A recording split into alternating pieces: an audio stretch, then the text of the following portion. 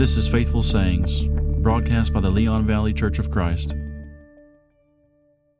Appreciate you tuning in today. We're beginning a new series that's going to be 13 parts called The People of God, and it's about understanding how that phrase is used in Scripture and how God identifies His people who truly are His possession and can look forward to all the blessings that He will provide in this life and in eternity.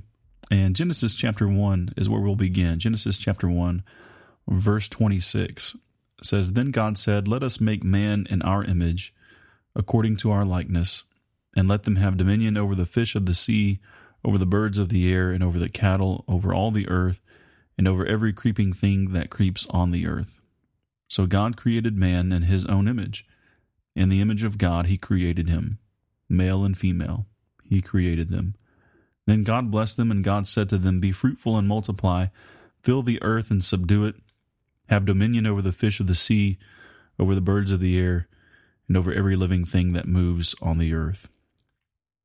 In one sense, when we read that text, we can see that all people, all humans are, in a way, the people of God, because they were created in His image and created with a high and noble purpose bestowed upon them by God to be rulers of His creation. And the psalmist marveled at this culminating work of the Creator. Remember, man was the last thing, the last part of God's creation to enter into His universe. And the psalmist marveled at this culminating work and said, "When I consider your heavens and the work of your fingers, the moon and the stars which you have ordained, what is man that you are mindful of him, and the Son of Man that you visit him?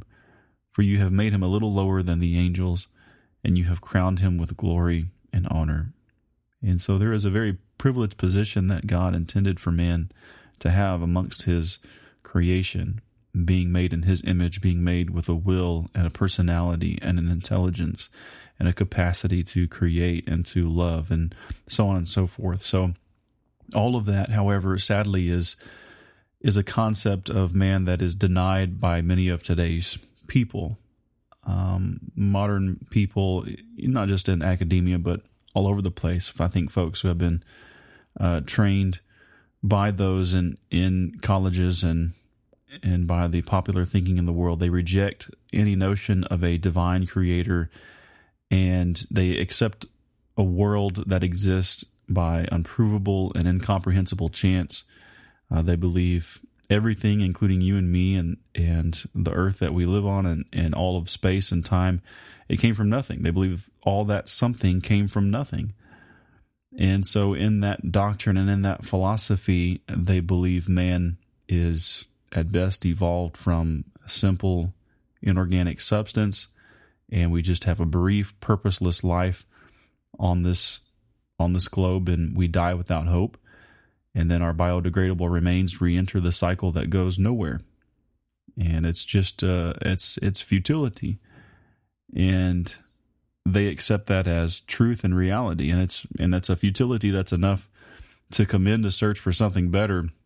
But often our pride and our unwillingness to acknowledge anything higher than ourselves leaves us groping in the darkness and refusing the light that is available, the light and knowledge that comes through Scripture, as we read in Genesis 1, that reveals God's intentions and His purpose for His people, for mankind, and what He desired for us to be and to have in the beginning.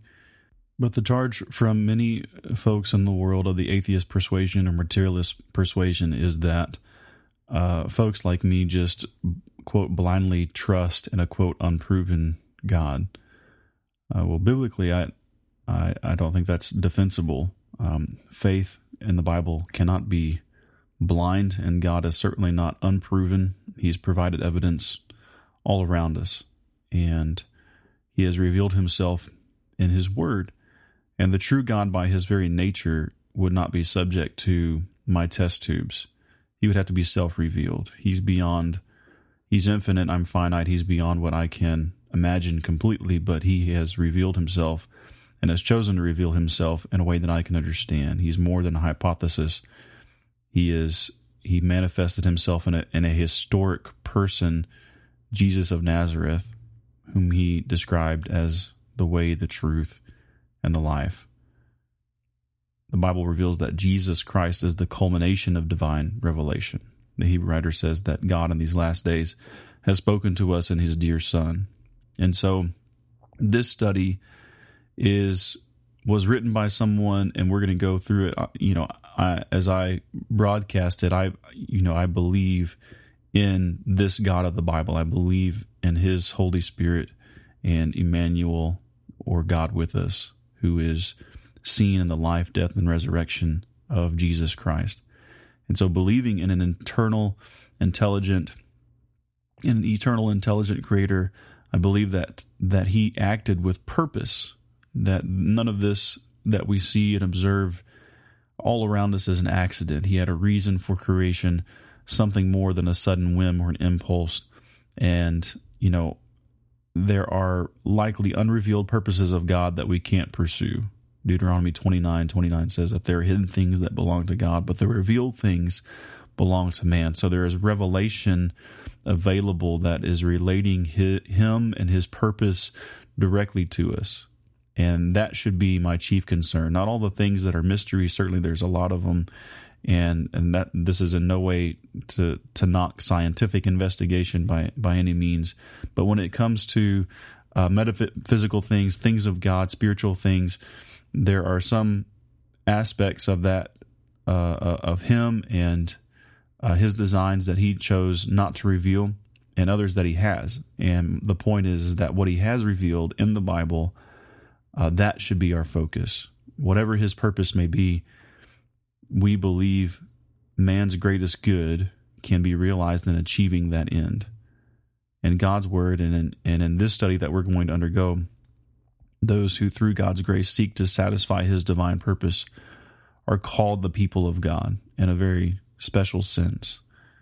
And one of those places where we can see the special sense that I just mentioned used is in 1 Peter chapter 2. 1 Peter chapter 2. So if you want to go there, I think that this is a good text to begin with as we introduce this study, because this is one example where we see people of God used in a peculiar and a particular sense, not just of mankind generally, and in that sense that we saw in Genesis chapter 1, but in a very special way. 1 Peter chapter 2, verse 9 beginning, it says, "You are a chosen race, a royal priesthood, a holy nation, a people for God's own possession, so that you may proclaim the excellencies of him who has called you out of darkness into his marvelous light. For you were once not a people, but now you are the people of God. And you had not received mercy, but now you have received mercy."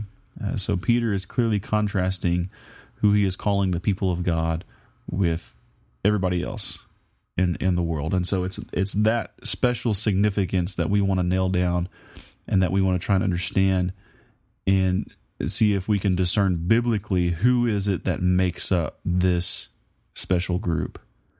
And I want to talk now about God's purpose for his creatures, because I think that's part of the answer biblically to the question, who are God's people?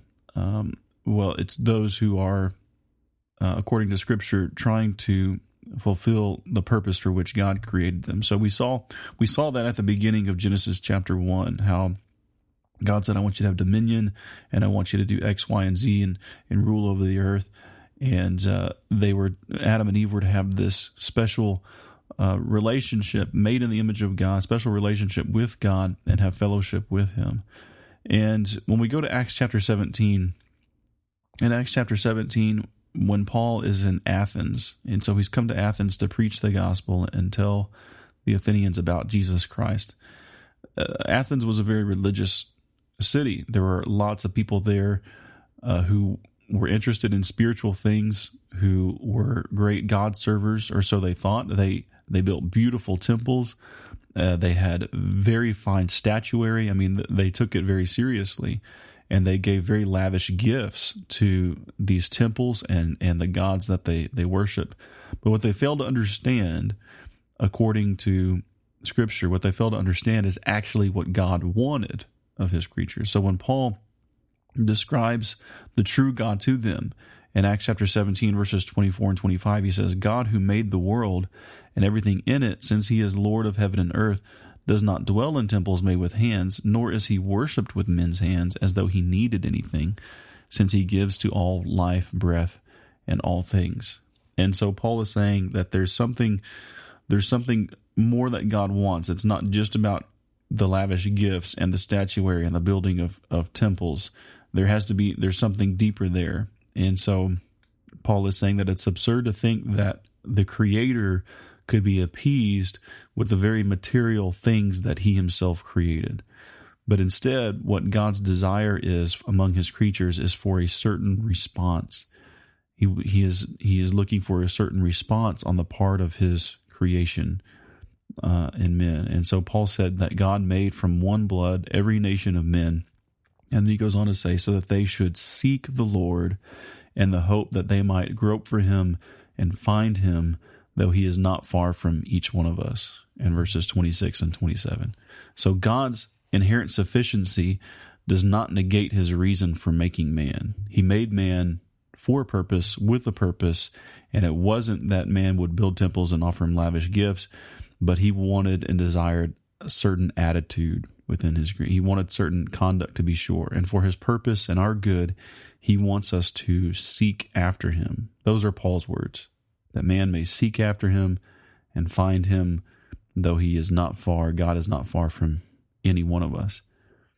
And when we look in other scriptures, in places like Romans 1, we see that man's sinfulness is described as it is elsewhere. And we're shown that God doesn't tolerate sin, and that God is just in condemning all of mankind. And we get a glimpse again of God's desire for his creatures from a different angle. So there's to be this kind of proactive seeking and searching, but there is a hang-up here in man's sinfulness and man's refusal to seek and man's refusal to submit. And Paul says that men, in Romans chapter 1 and verse 18 through 21, he says, men could perceive God's eternal power in deity by observing the product of his creation. So who he is and what he's capable of, what God is capable of, he says, is perfectly seen in his creation. And so as a result, everyone is without excuse, because although we knew God, we did not glorify him as God, nor were we thankful, in verse 21.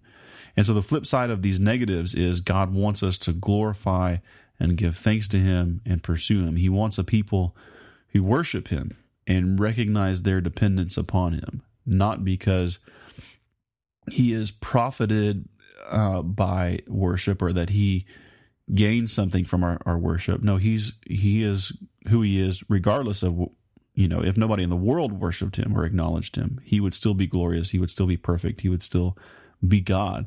But he wants people who worship him for their good and recognition of their dependence upon him and recognition of who he is. Right? In the Genesis record, God said, "Let us make man in our image according to our likeness," in verse 26 of chapter 1. And so this is not talking about a physical appearance, because God is spirit, John 4:24, and he is without form, Deuteronomy 4:12 through 19. So man being made in the image of God has to refer to our spiritual nature. It has to refer to our intellect. It has to refer to our ability to choose, our free will, and having a self-consciousness and a personality. That is what makes us distinct from animal life, from all other parts of creation. And so we are made in the image of God, and part of that is also having the capacity to love. God is love in 1 John 4:7 through 8, and we are made in his image to have an ethical capacity to manifest that specific godlike characteristic, to love him and love one another. And God intended that the objects of his love, his creation, us, he made us capable of returning love to him. And the way that love demonstrates itself in our lives is in submission to him. 1 John 2 and verse 3 says this, "By this we know that we have come to know him if we keep his commandments. And the one who says, 'I have come to know him,' and does not keep his commandments is a liar, and the truth is not in him. But whoever keeps his word, in him the love of God has truly been perfected. And by this we know that we are in him. The one who says he abides in him ought himself to walk in the same manner that he walked." And so that is John's way of saying that, again, true love for God manifests itself in submission to his will and walking the way that he walked as a man. Jesus said the first and great commandment of God is that you shall love the Lord your God with all your heart, soul, and mind and strength, in Matthew 22. So again, God wanted his creatures to seek after him and to find him and to look up to him and to feel deep dependence upon him and to reciprocate his love. Right? It goes beyond just going through the motions of a dry and clinical worship or just showing up to church on Sunday. He desires true, meaningful fellowship with his creation, but that can only be had on his terms. And God's purpose also determines the nature of man. So God laid down some requirements of us, and still does in his word. He demanded creatures. He made creatures in the image of God who could will and act upon a self-determined basis. And so in giving us that ability to choose and to be self-determining, he wanted us to freely choose to meet the criterion he was laying down for fellowship. I know that there are many theologians and very smart people in the world who will tell you that free will on the part of man somehow compromises the sovereignty of God. So they would say, well, if free will is true and you have the ability to choose, then God isn't sovereign. If man can say no to his maker, then his maker is not really a God to be worshipped. And so the point is that they want you to believe that God arbitrarily selected from all people those whom he would save, and that your thinking and your actions and your conduct have absolutely nothing to do with his decision. And that's usually bound up with an argument about God's sovereignty being violated if we have free will. But the scripture teaches that the sovereignty of God is vindicated in the final and irrevocable judgment that he will make upon all mankind. And 2 Corinthians 5:10 teaches us that final judgment is on an individual basis, and that we must each stand before the judgment seat of Christ to be repaid for the deeds done in the body, whether good or evil. And so I read that to make this point, that no one can reject God or say no to God with impunity, right? Because ultimately he is vindicated. Ultimately his will be done. And so the argument then that somehow being able to choose and even being able to say no to God compromises his sovereignty doesn't hold up against biblical scrutiny, because his sovereignty is vindicated and that everybody will answer to him in the end. And so on the other hand, the very nature of God demands nothing less than a moral response to his will. And so this means a people who of their own will say yes instead of no to God, who willingly submit. So unless we are free, the point being, unless we are free to say either yes or no, then our love and praise become the words and actions of mere puppets. They're not real. It's not real love. It's not real obedience or submission that has any kind of moral value. Right? We're no different from a washing machine or a car or a computer that just does what it's told mindlessly because it has to. This is the power of choice that people have.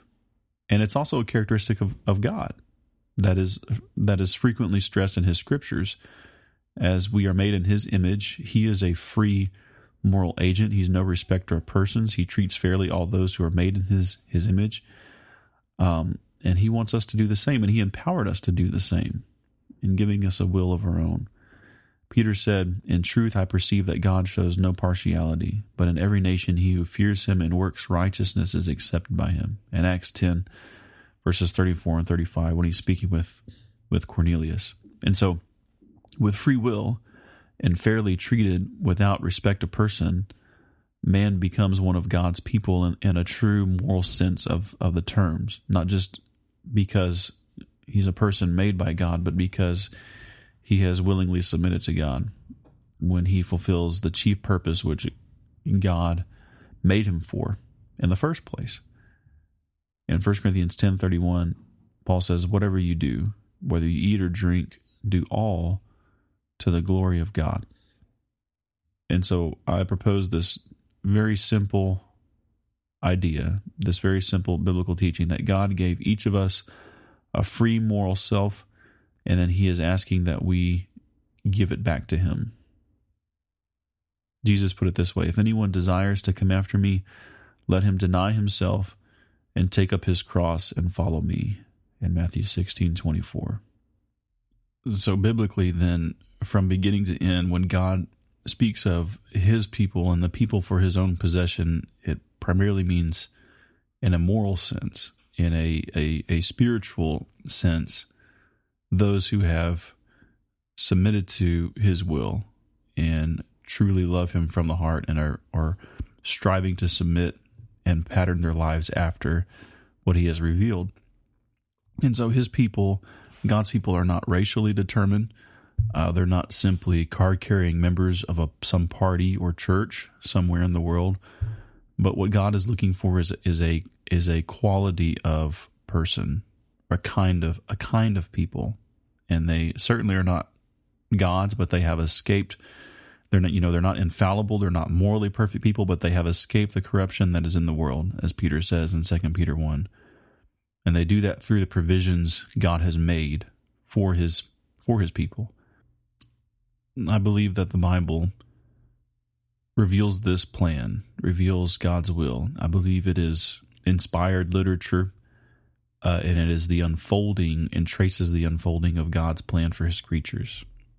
That it reveals what his purpose for us is all along, what his promises are for us, the prophecies that were made in regard to the fulfillment of that plan in the Old Testament, and how he would prepare a people for himself and then perfect them through his Son, Jesus Christ. And so in this study and subsequent lessons, what I want to do is trace the unfolding of his purpose and plan for his people and see how he brought that about, and see people that he used as free moral agents and that he held responsible and accountable for their actions, just as he does with you and me, and see how even despite sin, God was still willing to make a provision for man so that he could be reconciled to him, because he knows and teaches us that we have the capacity to trust in him, to have faith in him and his power, and ultimately be acceptable to him on his terms. Now, make no mistake, he does for us what we can't do for ourselves, but he does it on the condition of obedient and wholehearted faith. God provides the means of escape from sin, the means of reconciliation to him in Jesus Christ, where we can have our sins forgiven and we can become one of his people and seize upon those great promises revealed in the New Testament for an eternal home in heaven with him and with all people who love and submit to him in this life. I look forward to studying with you more and invite you to ask any questions or submit any comments that you have at leonvalleychurch@gmail.com, or visit our website at leonvalleychurch.org, where you can submit a contact form. Make use of any of the resources you find there, please. And again, I hope that you will pray about these things and study them as we move forward. Thanks for tuning in today. I'm Jason Garcia, and this has been Faithful Sayings.